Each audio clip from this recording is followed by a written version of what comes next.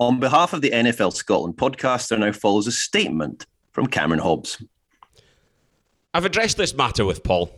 Specifics of our conversation will be held in confidence. What I will say is his conduct last weekend was inexcusable. I appreciate Paul's remorse and I believe he is sincere. Now, he must regain our trust and respect. That will require a personal commitment from Paul to everyone who supports, represents, or plays a part for our NFL Scotland team. I am confident he will deliver.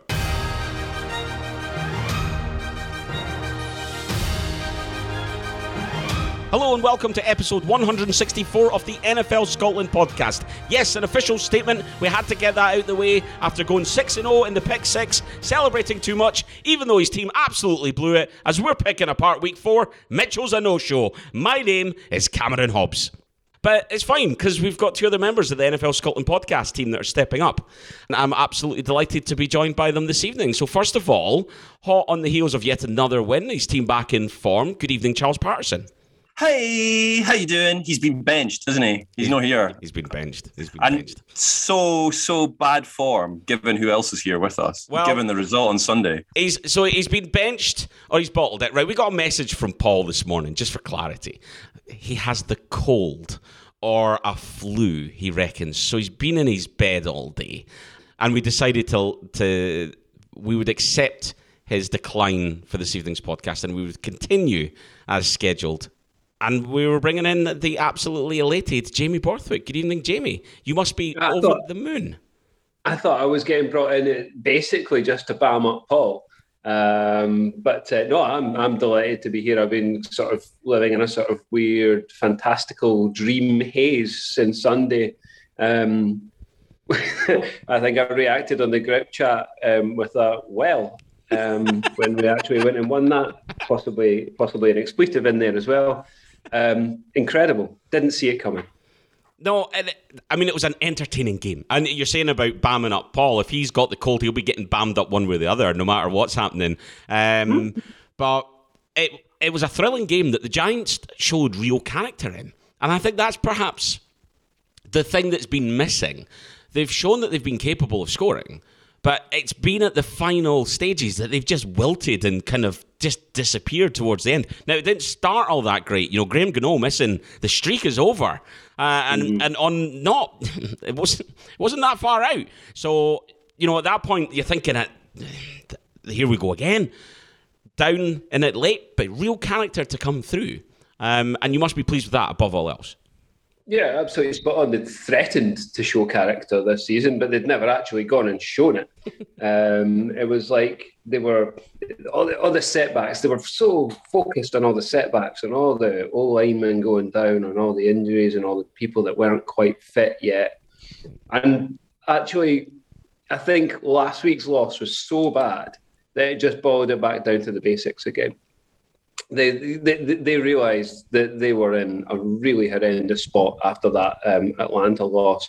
And then they just went out and balled. And yeah, guys getting fitter, particularly Golladay and Barkley, and Tony as well, actually. But none of them had any off-season really whatsoever to speak of. And the difference in them now that they're getting up to speed is massive. And we'd said all along that Daniel Jones wasn't actually playing badly. In fact, he was possibly the only one in the team that wasn't playing badly, and he was trying to drag them through. And when the pieces around him started to work, you really, really saw it come together. So great, but it's only one win, and it's another tough one next week. So, you can't get too overexcited at a 1-3. Jamie, I'm curious. Daniel Jones has been a bit of a punch bag on this podcast, and rightly so at times, because generally he can't hold the ball. And the franchise as a whole has underperformed for years. Do you get the sense that although they've dug themselves into a bit of a hole, that actually they can make a playoff run after what you saw on Sunday? Oh, a playoff run. Because the NFC is not brilliant, let's be honest. It's not, especially the NFC East. It's really not. It's really not. It's a stretch right now because I still have all the bad memories of weeks 1 to 3 kind of just sort of swirling around my mind, as opposed to like the joy of finally actually winning on Sunday there, I'm still concerned about the deficiencies, particularly the defense, because the defense was so good last year and has looked so flat and uninspired this year, and I think is still struggling to find a pass rush, which is going to be a major issue. And if the defense can't get back up to the sort of level they were playing at last year, then absolutely no way. But when Daniel Jones plays like that, and he does get a kicking, he was getting a kicking from basically, I had this conversation with somebody, he was getting a kicking from everyone apart from most Giants fans and massive stats wonks, because stats people have always loved him as well. They've always thought that he would come good because he's just got these sort of base fundamentals to his game that if the pieces are there and the scheme is right, then they'll get something out of him. And I think performances like Sunday's can make him feel comfortable as a franchise guy, as a franchise face, and I think everyone benefits from that. I look at the next five games of the Giants. Their schedule is unbelievably difficult. You've got Dallas, obviously, next week. And then the Rams, the Panthers, who are playing pretty well, the Chiefs and the Raiders. So you'll know by the bye week whether or not there's even the remotest chance of a playoff run. But right. We go back to the NFC East. It's not a great division. Even by New York media standards, the fallout from those first 3 weeks was awful because those were the games to win. Everyone knew that it was backloaded. The first kind of half of the season, it was front loaded with easier games, and then it got harder and harder and harder. Hey, that's the bed they've made for themselves. Look at the weapons when they got Golladay and Tony going, Barkley in the run game, and with an absolutely phenomenal pass catch touchdown. And they've still got Sterling Shepard to come back, who's been playing really well despite the results as well. Slayton is a deep threat, but to be honest, is starting to fall down the pecking order now. All of those weapons are there now, and if Daniel Jones is balling, and if the O-line is actually getting something together now, then they'll gain momentum, and momentum can carry them through some pretty tricky matchups. When was the last time both New York teams won on the same weekend? Come on, stat man. I'd completely forgotten that the Jets won. It just I was waiting for Cameron to throw up some amazing kind of blinder bit of information here, but he's clearly not prepared. No, there was a stat that Scott Hansen talked about. When was the last time both New York teams were in overtime on the same day? And both to win in overtime. I think it's the first time ever they've both won in overtime on the same day. But the last time they were both in overtime was only like 2017 or something like that. It wasn't that long ago. One of those funny ones that you think, oh, this is never... Oh, actually, nah, 4 years ago. Never mind. Let's move on. How nice, though, to have a pecking order at all, Jamie, at wide receiver. Like, that even feels like an alien term when we've been talking about the Giants recently. But, you know, Jones is playing well. And let's not take it away. That's a solid Saints defense. That's not a bum team. And they were in front. So, you know, they're playing for the game. Need to talk, though, about overtime rules. This is something we've talked about before, and I know Gordon's got his view and Paul's had his view. I'm not sure we've talked about it in great detail with you two, but the whole situation where you win the coin toss, you score a touchdown, you walk off the park. Now, obviously, Jamie, you've benefited from it greatly. The flip to that is that you never get to see the ball. It feels still that this is an area, certainly I would love to see the NFL address and make it a little bit more balanced. I just hate overtime anyway. It's rubbish. I hate games going to overtime. But I think we've got the worst scenario with the rules at the moment. You can't win the game just by kicking a field goal. Great, because that would be dreadful. Yeah. But it puts a lot on the coin toss. But I mean, honestly, like, who wants overtime to last longer? Absolutely nobody. No. So it's not ideal. It's not great. But neither's overtime. So I think the rules we've got just now are actually, I don't think they can be improved. I do think that there's an element of an idea there that they should consider, even if you do score a touchdown, that the other team should get a chance to have a pop at the ball.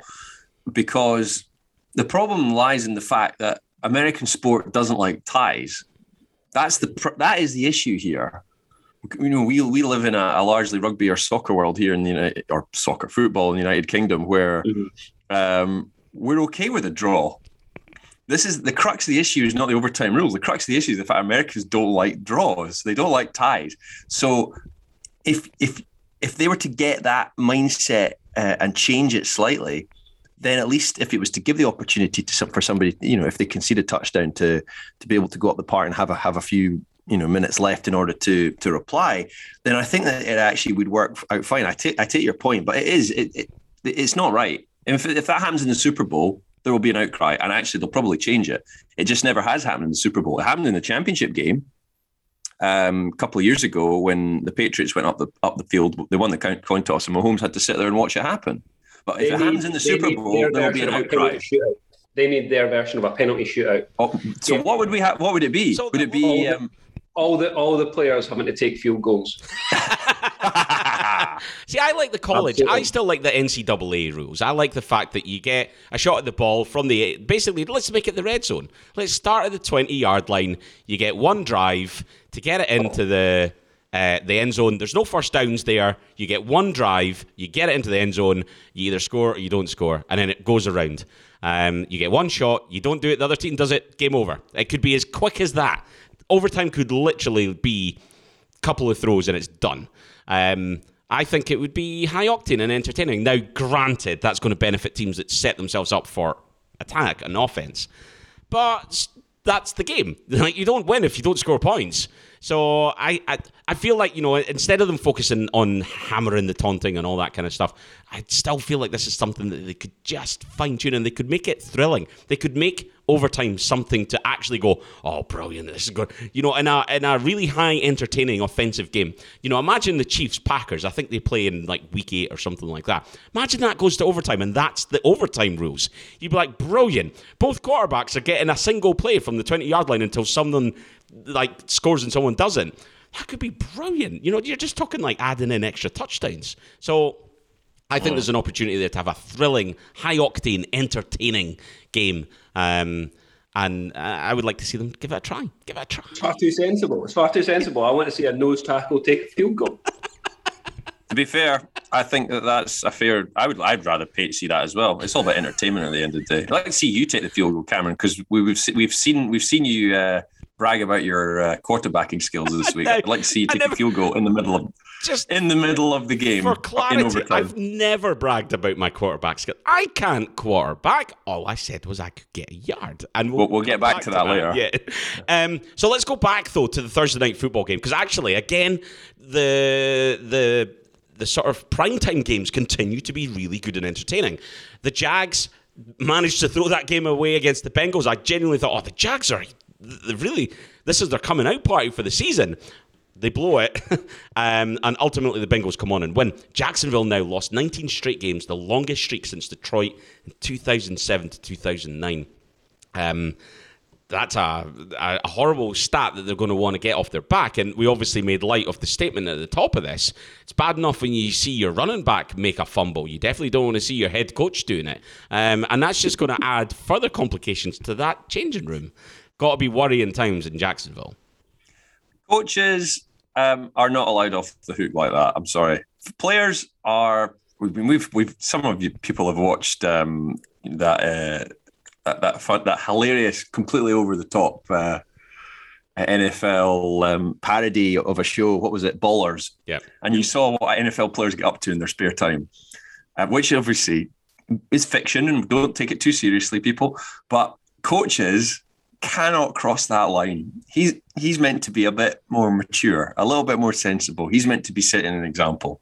I am amazed that they've kept faith in him, especially all the stories that have been coming out of the locker room prior to that incident. And he doesn't have a locker room to bat from anymore. But correct. It's done. It's over, and he's not going to win games to make up for it. Which makes me think that the only reason he gets to stay at Grace is because who's going to come in and just steward over a losing team for the next 4 months? It's not going to happen. Must be a sackable offence, surely, and from a contractual point of view, for something like that. But If it isn't, then you do kind of question the ownership and what they're thinking. But from the point of view of the team appear to be getting marginally better week on week. But you've got a situation where you've got the biggest talent of the last decade coming out of the college system, who is clearly struggling. He's got an offensive system that doesn't work very well. And then suddenly the coach goes off on what can be described as the randan in the local bar. And I mean, so, they come not a happy place. They come into the weekend. We will talk about week 5. They've got the Titans. Now, obviously, the Titans just lost to the Jets, but the Titans were without their 2 wide receivers. The Jets, the one thing that Robert Saleh can do is defend. And what could they do? They could figure out how to defend the Titans when basically the only threat is Derrick Henry. So I thought Robert Saleh played an absolute blinder there. But, you've got to imagine that the Titans are going to get at least one of their 2 wide receivers backs. And then the Jags have got a tough game. So can the Jags defend Derrick Henry like that? I don't know that they can. Derrick Henry has repeatedly destroyed that defensive line and the linebackers and the secondary. I remember that Thursday night football game where he went up 200 yards or something like that a couple of seasons ago. Just absolutely nuts.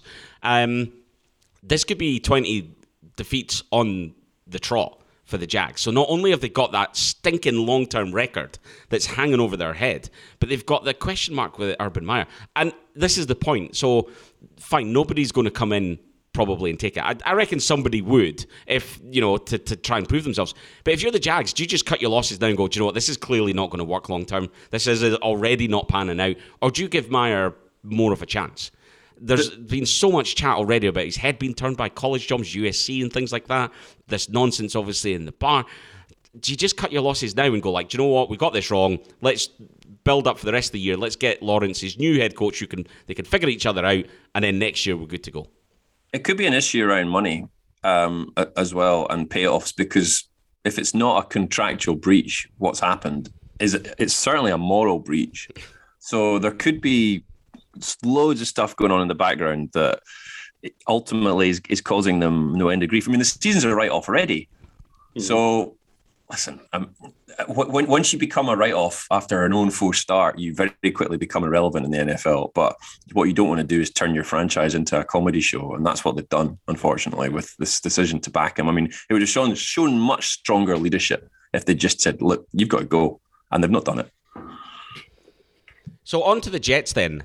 A fascinating win for them. Zach Wilson showed a little bit. We spoke last week about rookie quarterbacks, and actually it was a decent week for most of them. You could even say like Trevor Lawrence had one of his better games. Obviously Justin Fields a lot better. The Bears looked much, much better. Finals against the Lions, but still huge step forward from the week before.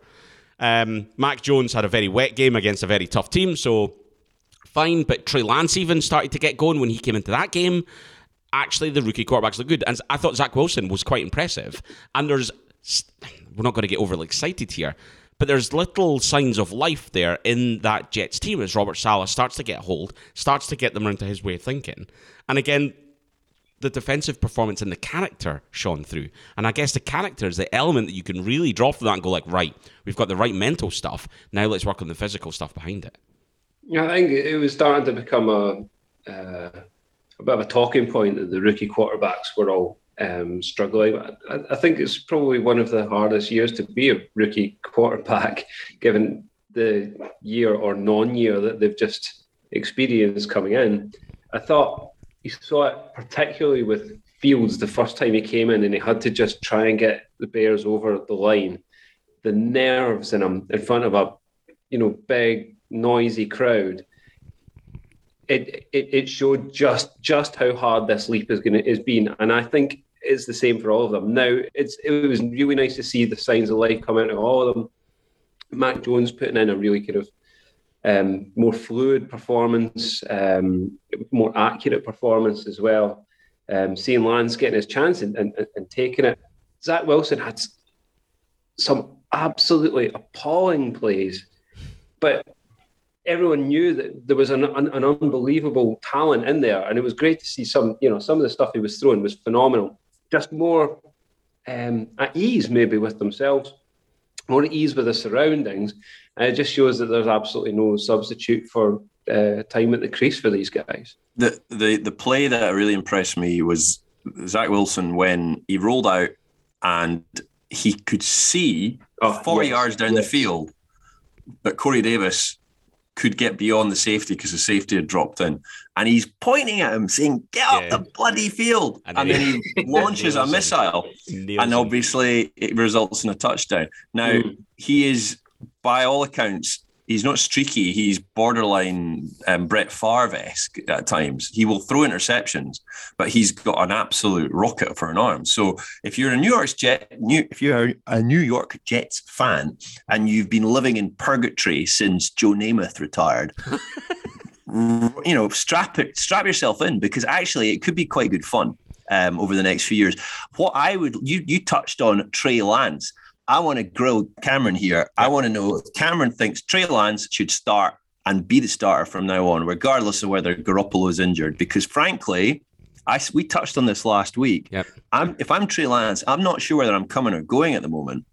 And Shanahan has been all smoke and mirrors and mystical offensive guru for the last 2 or 3 years.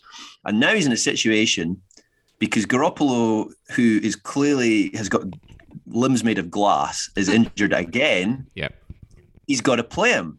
Is he now the default starter going forward? And if so, as a team, can you achieve anything? Because I don't think I've seen anything from Trey Lance to suggest that you can do that. Oh, savage. So this is a very interesting one, and I genuinely do not know the answer to it. I don't know where I come down on this. Shanahan has said today that Garoppolo might be fit for Sunday. And actually, with the game that we've got against the Cardinals, it's a tough game. If you look at the way that they are, I think that if Garoppolo's fit, you still start Garoppolo. And the reason for it is I don't think it will do Trey Lance any favours to come in at that point of the season to get a whooping. Not him personally, the Niners in general, because I'm worried about that game for sure. It's not gonna do the Niners any good if he does start, because he can't marshal that offense to put 30 points past Arizona. Totally, it's not going to happen. And I think that if you look at the schedule coming up as well, there's games later in the year where it might be the sorts of games where you'd bring them into it. You look at the penultimate game of the year and you look at the Niners-Texans. I think the plan was probably always going to be, let Jimmy take this team, let Jimmy take it as far as he can, and then if things ain't working towards the end of the year, it's Trey Lance time. Right, Trey, you're getting the last couple of games. You've got the Falcons, the Titans, the Texans, and then you've got a tough one against the Rams. That's your 4-game birth of fire to get you ready for next year, and we're already looking at 2022. The issue for me has definitely come from the fact that the running back committee room is decimated with Raheem Mostert. He's a huge loss. I think that Mitchell came in and looked good. He's carrying a knock. I think that Sermon's not quite ready to go, and I think that that's an issue area. Deebo Samuel, though, I mean, holy moly, great performance. Even George Kittle's not 100%, and we're putting him out there because we have to. So, there's definitely injury issues once again, and more players leaving the field on Sunday. Trent Cannon, Cannon is hopefully cut by this point. I haven't seen it, but, absolutely blew it twice in a row. It's just shambolic. But, when Lance came in, he looked rusty and he looked out of sync, and it didn't look right. Now, there were junk time points, absolutely. But I know Seattle is not going to be giving up junk time points if they can possibly avoid it. And I thought that Trey Lance had a couple of throws that looked really, really good. The one thing he's quite Colin Kaepernick-like in that he just seems to throw it at 100 miles an hour. We have seen some lovely plays, and obviously one of the first plays was that blown coverage that got Deebo Samuel the massive touchdown. But there's elements there in him that I think are great. So bringing this all back round, I'm okay with whatever happens next. If Trey Lance starts, fine, great, give him the season, it's his now. But it's his now, and that's a worry. If Jimmy starts and we bench him for a while longer, I'll be okay with that too. I am not expecting I would love to make the postseason. I don't think we will. I think we will end up with about 6-7 wins, maybe 8 if we're really lucky. I don't anticipate any more than that. That is the most pathetic case of fence sitting. It is absolutely on the fence because I genuinely ridiculous. Don't know. I genuinely don't know the answer to it. I would love to. And do you know what? I would say, frankly, San Francisco have got a borderline Super Bowl caliber roster. I think it's negligent of the organization to be putting the organization in this position where you've got a controversy.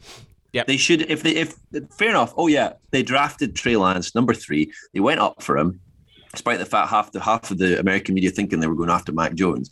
And apparently Garoppolo was okay with it. It was inevitable. It was absolutely inevitable that this was going to happen at some point. And if you are in the Niners locker room, what are you expecting? And you're Nick Bosa, or if you're one of these players who got that close to winning the Super Bowl 2 years ago, you're thinking, hang on a minute, we're good enough to win this division. And yet they're pissing around with who's the quarterback. Yeah. So the best running back on the roster is Trey Lance. Give him the ball at halfback. I don't think we're good enough to win a Super Bowl. And I think the reason, above all else, is the secondary on defense. It's shite. And it's shite. So I think that's too much of a problem, and that's what needs addressed. That if we were so much of a Super Bowl contender, we would have gone and made a play for a running back as soon as Mostert got injured. Signed about 16 different running backs, and they all get injured. Well, indeed, but we've not. So Marlon picking up dross off waivers isn't the same as making a play for a running back. Yes, so Marlon Mack is available. Don't back him up here. Marlon Mack is available for a trade, right? If we thought we had an opportunity, we would go and trade for Marlon Mack. We'd chuck a 4th rounder over to the Colts and say, give us Mack. That's exactly the player who could slot into our backfield. We're back in play. But I don't know that we are, and I think that this is a learning year for Trey Lance. I think next year is what they hope is a Super Bowl year, or certainly a Super Bowl run, and we've got to try and keep all the pieces together. But we've got the most important ones on big contracts. So, we've got a couple of years of Nick Bosa's rookie contract year. He's just coming back from injury.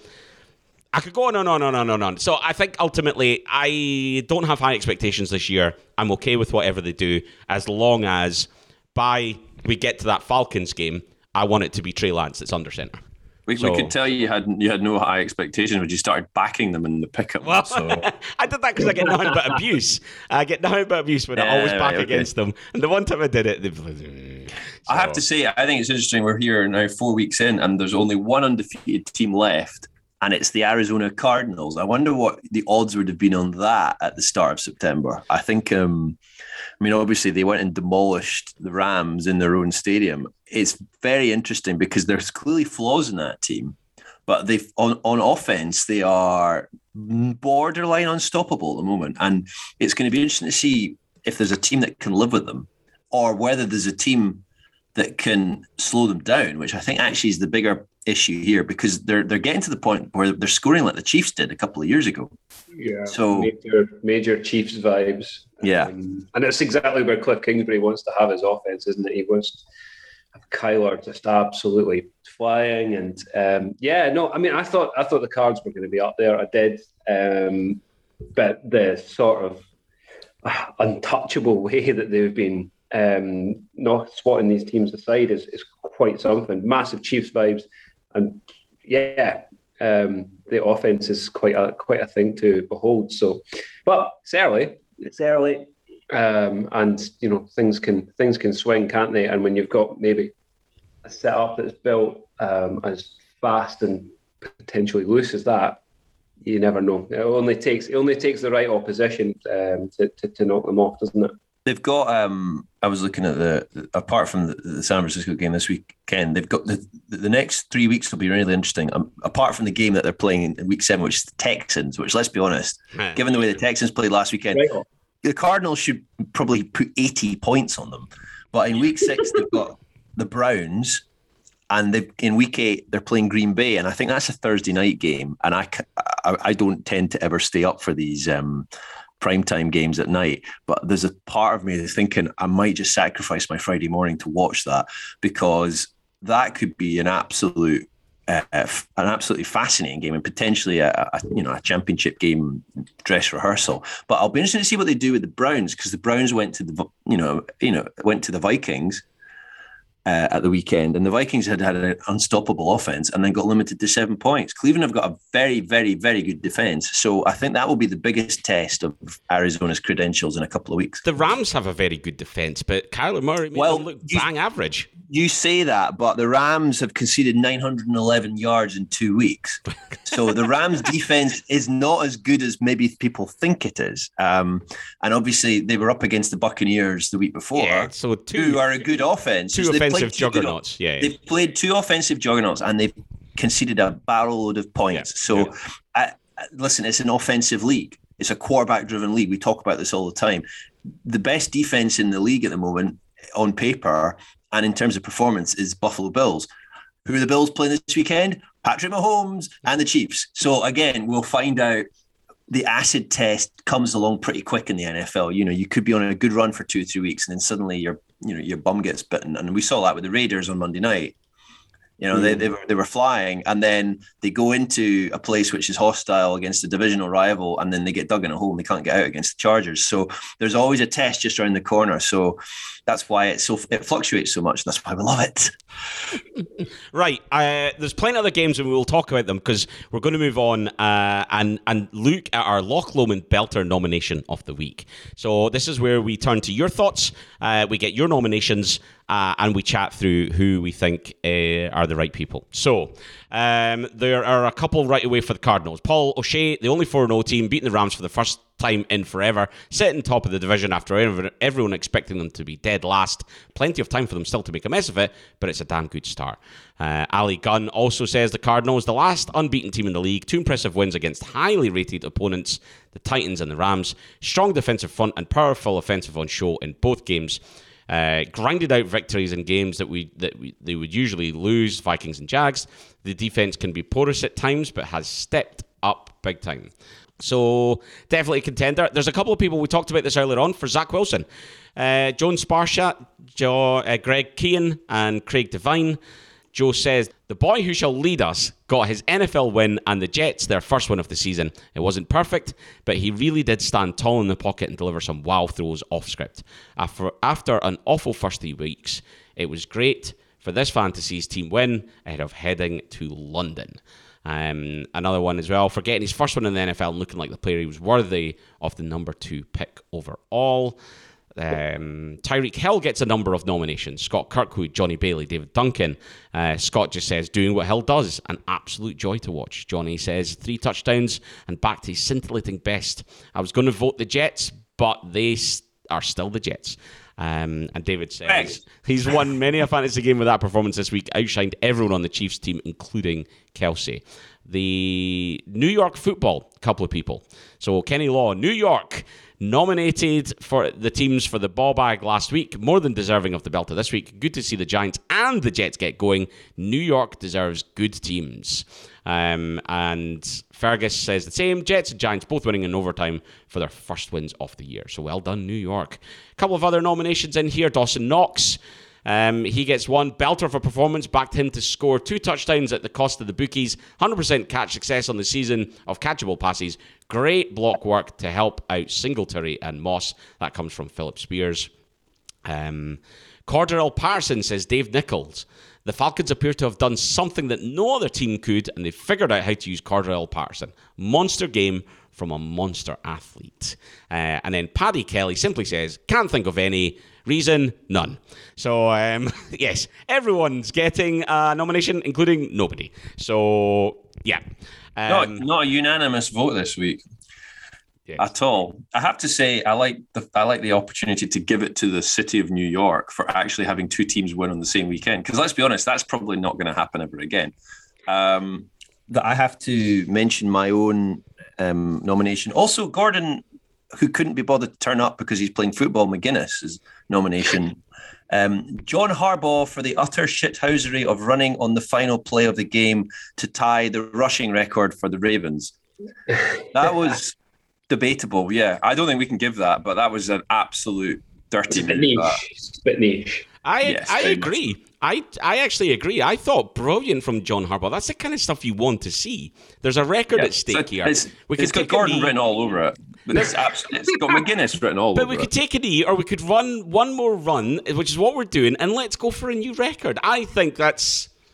It would have been mildly ironic if the runner had been smashed and had his ACL injured. Imagine if Lamar Jackson was injured on the play and out for the season. Yeah. Well, yes, he wouldn't be nominated for a belter then. My belter is, I have to say, and I don't really like the Dallas Cowboys, but I've got to give it to Trevon Diggs.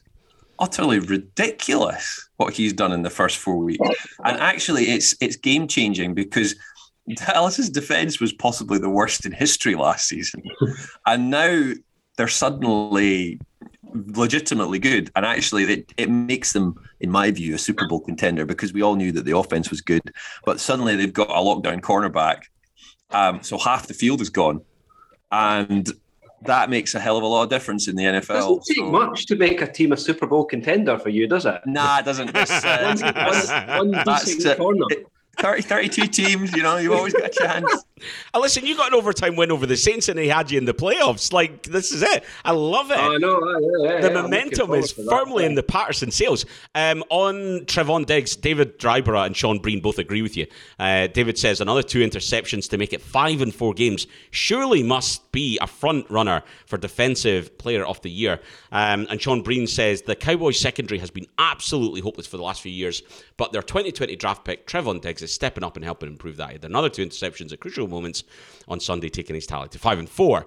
And that's against a good Panthers team and Sam Darnold playing bloody well as well. So the Dallas Cowboys do appear to be back, as much as it pains me to say. They do certainly have momentum on their side and they're playing very, very well. Jamie, your nomination for Belter this week? I really like the idea of nominating the city of New York until I realised how inflamed I got at the naming of joint man of the match in one of the English games on Sunday, and so I'm not having it. Actually, I've come full circle on that. That's nonsense. The belter of the week is Daniel Jones because he takes so much nonsense over folk who don't understand how good a player he is, and for him to finally stuff it up folk at the weekend, he's the belter. Okay, so I guess I've got a cast and vote here. Well, it is your podcast. Trevon Diggs, or Daniel Jones, or another that I throw into the mix and we argue it out. I mean, Tyreek Hill definitely deserves something. Do you know what? Paul Mitchell deserves one for his 6-0 performance in the pick 6. That's the only compliment he's getting, so we'll move on quickly. Automatically defaults on not turning up. Yeah. So that was his only opportunity, and he didn't turn up. He won't do 6-0 again. Do you know what? I think that, the step up from Diggs, because of how disappointing that Cowboys team has been and how good he's been, I think it has to go to Trevon Diggs. So congratulations, Diggs. You are the NFL Scotland Loch Lomond Whiskey Belter of the Week. And then that leads us on to the ball bag nominations. So, there's a few here, so I need to try and get through this. I start. Yeah, right. You've had a pre-submitted entry, haven't you? Yes, pre-submitted by the aforementioned G. McGuinness, who obviously is very passionate about this particular award. Ball bag nomination for the week, Cameron Hobbs. Oh, fancy that. And the reasons are as follows. Oh, multiple reasons. Three multiple reasons. Number one, claiming that he could throw for a yard in the NFL on last week's podcast. Right, let's stop there. Let me finish. Okay, I'll hear all three and then... Let me finish. Fine. I do not care that the poll was split 50-50. He could not do this, and fine well, he knows that. So now you can respond. Mr. McGuinness needs to accept the views of the people. It is split 50-50. It is inconclusive. I'm happy with that. I'll be honest. I didn't expect 10% of the vote. I thought that people would turn on me pretty quickly. Of course you did. I thought that I would be shot down, such as you guys were so quick to do so. I put out a throwaway comment and you jumped on me like rabid dogs. Hey, that's a good one. Throwaway comment. Hey. Oh, you could be a comedian. Reason number two, shite trade offers, quote unquote. Please excuse the language. Today, he sent me a trade offer that Yahoo's evaluator estimated would cost me 80 points between now and the end of the season. Okay, so that is also... So this is true. And we shouldn't be talking about this on this podcast for a start. So counterbalance Bob Bag for bringing our fantasy league into this, but whatever. Correct. Reason number 3, crying about Cliff Kingsbury wearing sunglasses and using the NFL Scotland account to use it because he was bitter about his team being humped at the same time in another game. Cliff Kingsbury is 4-0 and he can wear sunglasses wherever he wants. Cameron is therefore a ball bag. So I think we should leave it to Jamie here, who has obviously only just heard this now, and get his take on this. Sunglasses in a dome on a sideline with no sun on it. Fine, he's 4-0 and they're playing frickin' brilliant and they are highly entertaining to watch. I can't. Sunglasses indoors in a non-sunny area. They looked polarised to me, in which case, absolutely acceptable. I think you're polarised. He's not having it. He's not having it.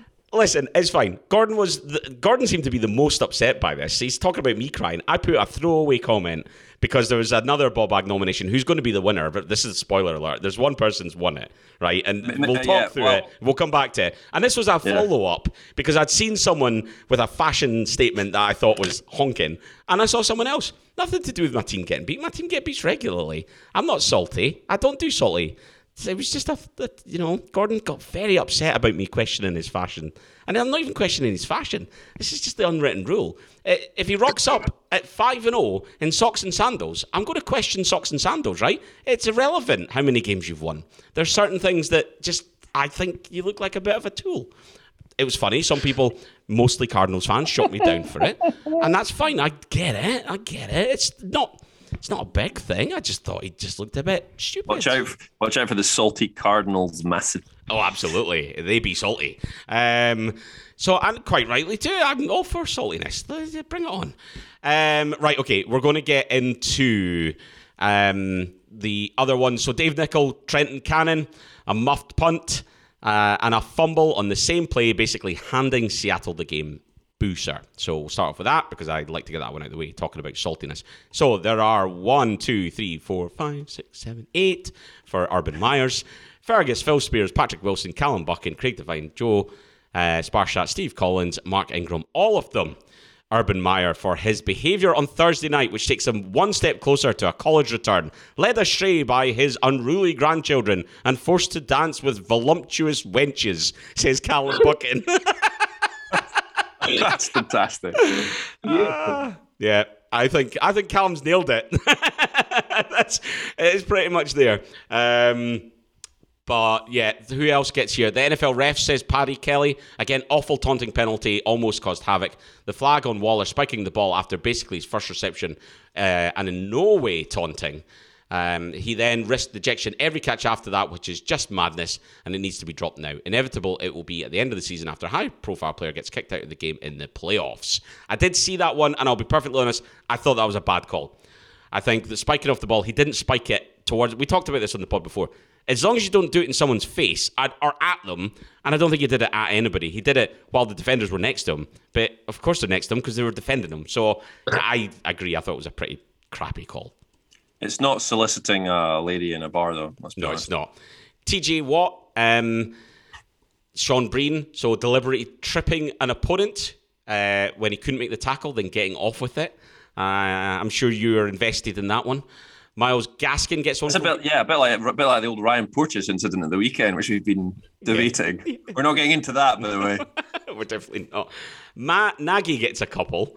So Steve Briggs says, I know he won last week, but what a ball bag the guy is. Fire him. After possibly the worst offensive performance in 50 years due to his inept play calling, he gets Bill Lazor to call plays, and the Bears look like world beaters. I know it was against the Lions. I won't use the word he's put. And our rookie quarterback looked great.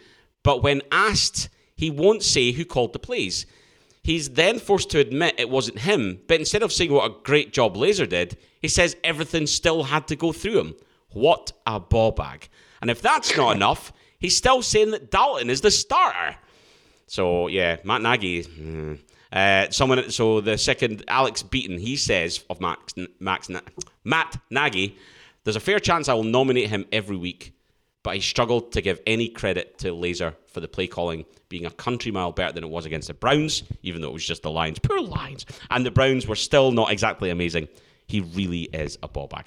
The one other nomination that gets into play is, and I think Scott Kirkwood phrases it best, the dick with a half and half Brady jersey. Need I say more? Right? So, Ryan Johnson says the Bucks and Pats half and half jersey. What the hell?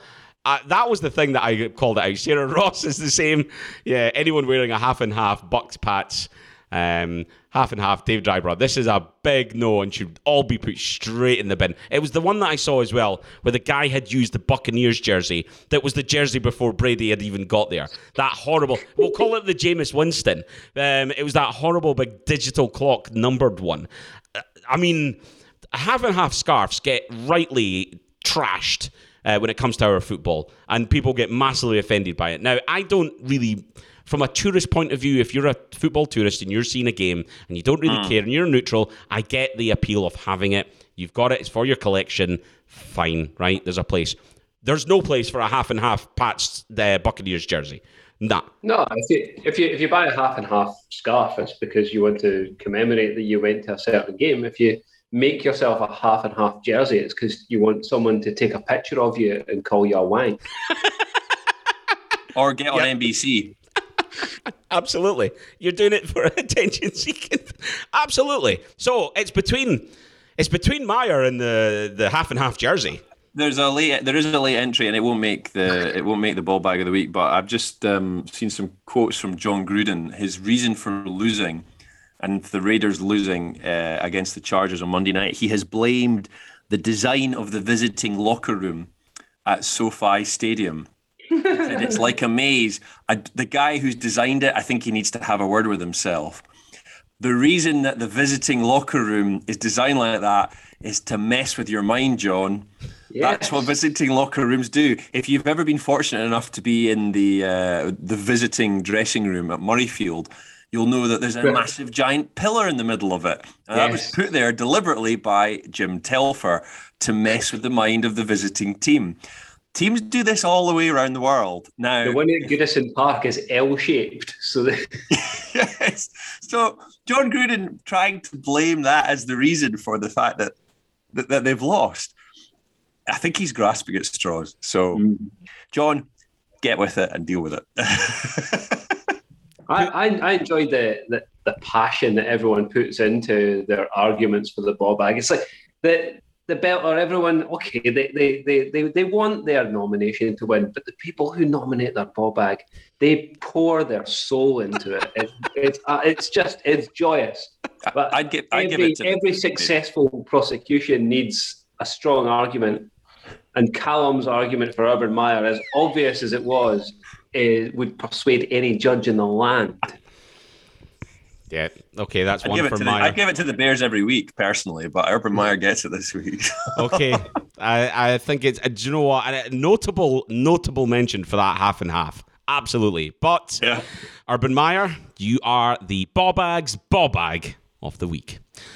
Okay, we need to draw our winners now.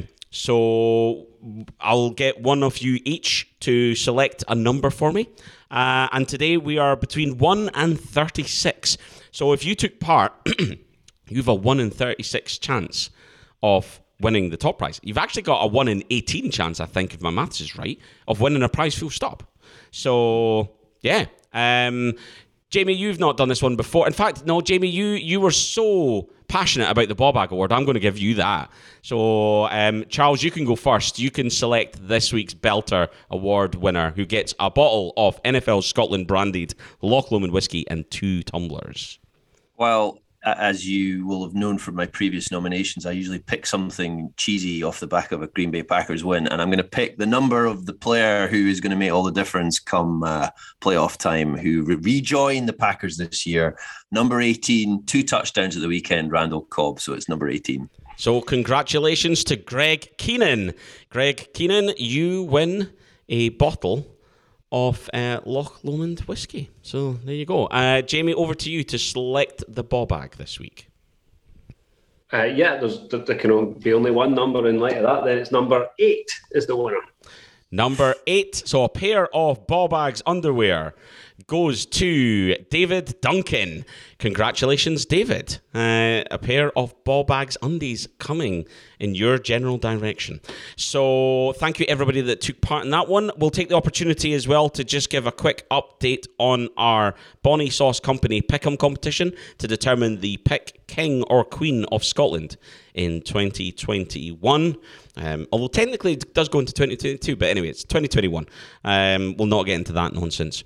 There is one winner. There's one person out on top. So it keeps changing as well. This is thrilling. I love this part of the season where it moves around. But Dumfries Steemans is up top with a 45-19 record. Then there are a number of people with 44 correct so far. The Tartan Cowboy, Steelman's Picks 2s, Juju's Dance Studio, Mark Bavaro's Disco Pants, and Rhys Evans. We've then got a bunch of people who have had 43 correct that are tied for 7th. We've got Fiery Biscuit, Paul Marney, Doers, David Pearson, Mansters of Doomsday, and Borthwick of the Robert variety. Jamie, have we made a mistake? Have we drafted the wrong Borthwick? He can pick. He can pick. Oh, I'll give him that. Yeah. I'll give him that. But I'm just playing the long game, lurking around about 105th at the moment. That's the place no one's to be. paying attention to me, Yep. and that's the reality. You're doing better than me, and I have an excuse as well. So It's fine. There's enough Niners bullshit on this podcast without adding another one into the mix. So we've definitely got the right man. Robert, you're welcome anytime. So yeah, there you go. Keep making your picks. I'll tell you, because I always talk about the highest member of the podcast team. It just so happens to be me. I know that's another ball bag nomination. It's McGuinness. not. Don't bother, McGuinness. Oh. But I'm currently sitting in 22nd with 41 and 23. I can't see anyone else on the pod higher. So sod off. You know I'm higher than you. You know I'm higher than you, and I just made a mess of it. Come on. 41 and 23. And I think, what would you be, Patterson? I would be 38 and 26. 38 and 26. So, yeah, behave. Yeah, well. 3 ahead of you. Simmer down. Yeah. Okay, so we kind of touched on this, and let's kick off this. It's London time. So, Paul's rested up because he's heading to London. We let him sit this one out. But, the Jets-Falcons had all the makings of a completely pointless game with two teams that had really showed very, very little. The win at the weekend for the Jets means that both teams go into this as 1-3. Whilst the game isn't necessarily relevant, there's signs of life and close matches there for both. It means this could actually be quite a good game. I think both teams will think that they can win it. That's the first thing. The Falcons won a game in New York that they maybe shouldn't have won, and then they lost a game at home to the Washington that they maybe should have won. So they're about as predictable as the weather. The Jets are not really that good a football team, but the lift that they will have had from beating the Titans will be off the charts. So it's weird. I mean, which team would you rather be coming into this one? I think you'd probably rather be the Jets, frankly, because the Falcons are in a terribly difficult division and they need to win it to keep their season alive. So you'd rather be New York Jets coming into this one. The Jets have an opportunity to be the best of an irrelevant bunch in their division, I guess. The Dolphins aren't exactly playing brilliantly. The Patriots aren't doing great. If the Jets could scrape together a couple of wins, there's maybe an argument that says, build on defense, get good on that side, let Wilson have the season to learn the trade. And actually, you may be going to next year in a better position than the Patriots and the Dolphins. Maybe not. There's a lot of talent on both those rosters, but there's definitely problems. Maybe the Jets have got more that they can achieve in their division this year than the Falcons can. I think with the Panthers playing well, the Saints are still very, very relevant. They might not make the postseason, but they'll still get a decent amount of wins. And obviously, the Buccaneers are so far ahead. Now, you've got the Bills so far ahead over there, but really, I think... Is it ridiculous? No, I'm not going to say it out loud. But is it ridiculous to think next year the Jets could finish as the second best team in the division if they do the right things and grow in the right areas this year? That's not ridiculous. Teams can turn around that quickly. No, absolutely. And they're well coached now, and think they've got their quarterback. If he keeps going, then they absolutely could become relevant. Fact is, if this game wasn't in London, then we wouldn't have given it a second thought. And games in London, I don't know, they rarely deliver an absolute filibuster, do they? Yeah. And it's been a couple of years since they were actually over and all the rest of it. So I'm like Colcanny. It's two teams who don't have much more to lose, and that could play in its favour if I'm being positive. If I'm being negative, then I think it is two teams who are going to get knocked off by the travel and the situation that they're not used to, and will both play badly. Sometimes that can be entertaining, though. Yeah. As long as it's end to end, as long as it's a close game, I think you can definitely take something from it. It's the ones that are a blowout by half time. You're like, that was a roller coaster of hype there. I started low, went high, back low again. maybe a little peak again at the end there. But there's definitely some interesting games out of week 5 as well, though. You've got the Seahawks Rams on Thursday Night Football. That's pretty tasty, especially for Thursday Night Football. Beyond that, you've got the Vikings Lions. I'm not sure is relevant. The Lions just really struggling at the moment. The Panthers Eagles is really interesting to me. I think that's two teams like the Panthers. How do they bounce back after that defeat to the Cowboys? Defensively they've been so good, but the Cowboys ripped them to pieces.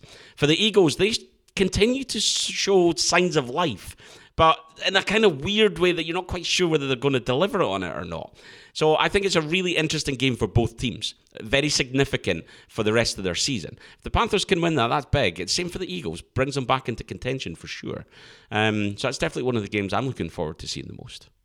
The Packers and the Bengals. You'd never think that was going to be a good game come week 5. And suddenly it's 2 and 3-1 teams. And actually, this is a really good test for Green Bay to go to Cincinnati, who are protecting the quarterback now and who've got a good defense, underrated defense. It'll be really interesting to see how Joe Burrow handles a spotlight game now. I mean, obviously last week was a primetime game that they were playing Jacksonville. This is a real test of how far the Bengals have come in the first month of the season. And I think this is a massively dangerous game for the Packers, because the Packers are now rolling. All ye of little faith in week 2 when you dragged me on after getting pumped by the Saints and you were talking about a crisis. I told you, relax, it was going to be fine. I knew it would be fine because it was going to be fine, and it has been fine. And they've steamrollered pretty much everybody, let's be honest, since then. This is a test game. The other game that I like the look of is the Browns-Chargers game, because we saw the Chargers. I mean, they're 2-2, but I think they're better than that in terms of their. Sorry, apologies. They're not 2-2. Sorry, Chargers fans. They are 3-1. They demolished the Raiders. Really, they did. And the Browns have got to 3-1 without playing very well. So these are two teams who fancy themselves to get to the playoffs, to go deep in the playoffs. Actually, this could have playoff permutations for seeding. So that is a really, really tasty game, and I like the look of it. And then we come to the big, the showdown on Sunday night with Buffalo, Kansas City, and that doesn't need an introduction, does it? Mm-hmm. We were talking about the Browns there. With all the missing personnel on offense, I expected them to really, really struggle.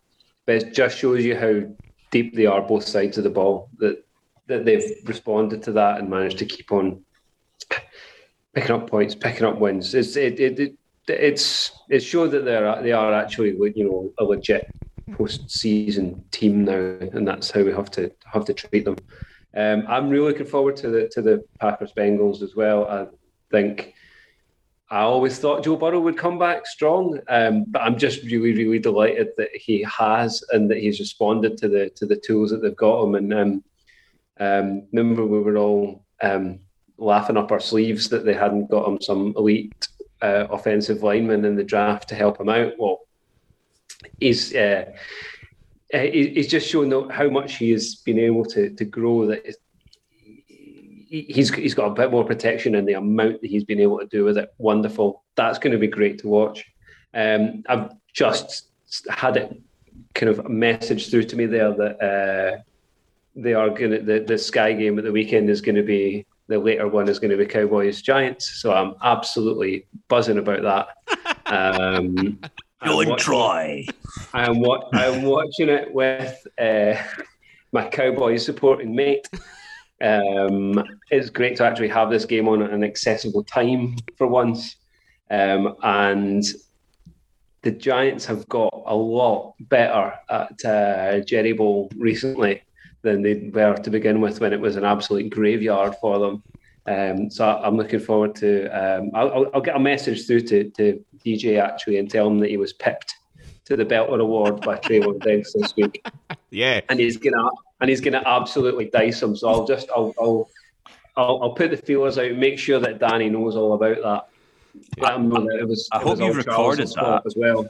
You've got to record that, Cameron, and play that back next week when Trayvon Diggs picks off Daniel Jones 6 times. Yeah, there's a lot to like. I actually even really like the Ravens Colts for Monday Night Football. That's a decent game as well because the Ravens aren't quite hitting on all cylinders. The Colts are showing flashes. It's interesting, I think, just to see what these two teams are all about. The Raiders Bears. Let's see if Laser. It could be a blowout, but let's see if Laser's still in charge. Let's see what the Bears can do against a decent team. Was that just a flash in the pan against the Lions? David Montgomery, though, out for a good couple of weeks is a big blow to them. Not a lot of depth at running back. Interestingly as well, a couple of bits of news breaking at the moment. The Saints have signed free agent Cody Parkey. They needed a new kicker. I don't think that's a massive surprise. But also the Saints running back Tony Jones Jr. has injured himself. And is going to be out for a couple of weeks. So the Saints are currently entertaining a couple of running backs. They've had Lamar Miller, Duke Johnson, Brian Hill, Ito Smith, and Raquel Armstead in today. So, sheesh. Well, who's who of desperate fantasy waivers, ghosts of past. Week 8 waiver wire targets every season they've ever been in the league. I think I had Raquel Armstead for 1 week one time. Yeah, we've all fallen foul of that. Oh, breakout. No, it really wasn't. So yes. Okay. Any other news items that we want to cover this evening, gentlemen? Just think after the first month, it's difficult to know what the best team in the league is. It's the Cardinals. Well, on the face of it, with the record, but are they the best team in football? I don't think you can just judge it on the record. Because if the Raiders had won last night, you would have said that the Raiders were one of the best two teams in football. And I think that would have been stretching the boundaries of truth. This season, to me, has not showcased a team that is going to blow everybody away. And I think that that's really interesting. I don't think you can pick a team that's going to win the Super Bowl at the moment. No, there's one of a collection. It's definitely one of a collection. I think that, for me, though, the two best teams, right? If you're telling me right now I'm picking two teams to go to the Super Bowl based on what I've seen so far, it's the Cardinals against the Bills when it comes to the Super Bowl. They're the two teams that have been the most entertaining because they've done it on both sides of the ball as well. I think that the Cardinals haven't been sensational on defense. Chandler Jones, what a week one, 5 sacks. He's not done one since. That game against the Titans have been massively disappointing. But the Cardinals have shown enough on defense for them to be relevant and absolutely to be a contender. And it's the same for the Bills. The Bills are absolutely slinging it on offense, but the defense has made some really big plays as well. I think that the Bills' schedule's not been the toughest to date, so it'll be interesting as that ramps up a little bit. But for me, they're the best two standout teams.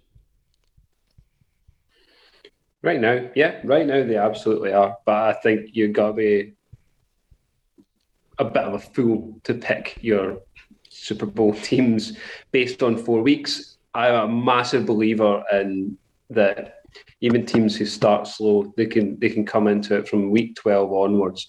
That's where you're looking at your playoff runs. And that's where you want your team to start playing as well. It's all very well blowing teams away in week 1, 2, 3. Very rarely does that translate into a long, deep run in the season. So I think there's teams that we don't even have in the conversation right now who are going to be deep in the off-season. My final thought is if this weekend's London matchup doesn't really float your boat in terms of the juices, wait until the following week when you could have Jacksonville coming in with Urban Meyer on the hot seat, or possibly flighting off to Iowa State, and then you've got the Miami Dolphins with their 5th choice backup quarterback. That's actually going to be a proper news story week. There's going to be, and this is the journalist in me that loves it, those two teams are car crashes waiting to happen. So if you're going to watch that game, good luck, people. And we can exclusively reveal that there is no truth in the rumour that Urban Meyer will be making a special fans appearance at Spearmint Rhino. He's declined the opportunity. He's on to new things. So, yes. There you go. Anyway, that is the full-time whistle for episode 164 of the NFL Scotland podcast. Thank you for taking the time to listen. Please make sure that you share your thoughts on this and every episode on social media at Scotland NFL on Twitter and NFL Scotland on Facebook. If you're going to London, we'll maybe see you there. Do drop us a message on Twitter. Share your photos. Let us see what you're doing. Do check out the NFL Scotland website. Loads of great articles on there. Thank you again to our sponsors this season, to Loch Lomond Whisky, to Bob Baggs Underwear, to the Bonnie Sauce Hot Sauce Company. And thank you to Charles and Jamie, who have stepped in this evening and filled Paul Mitchell's surprisingly large shoes for a man of his height. I'm sure he wears a size 11 and he's like 5'2". So, you know, Clowny Clownerson. Thank you for taking the time to listen. It's been a pleasure. We'll speak to you soon. Enjoy your football. But until then, bye for now.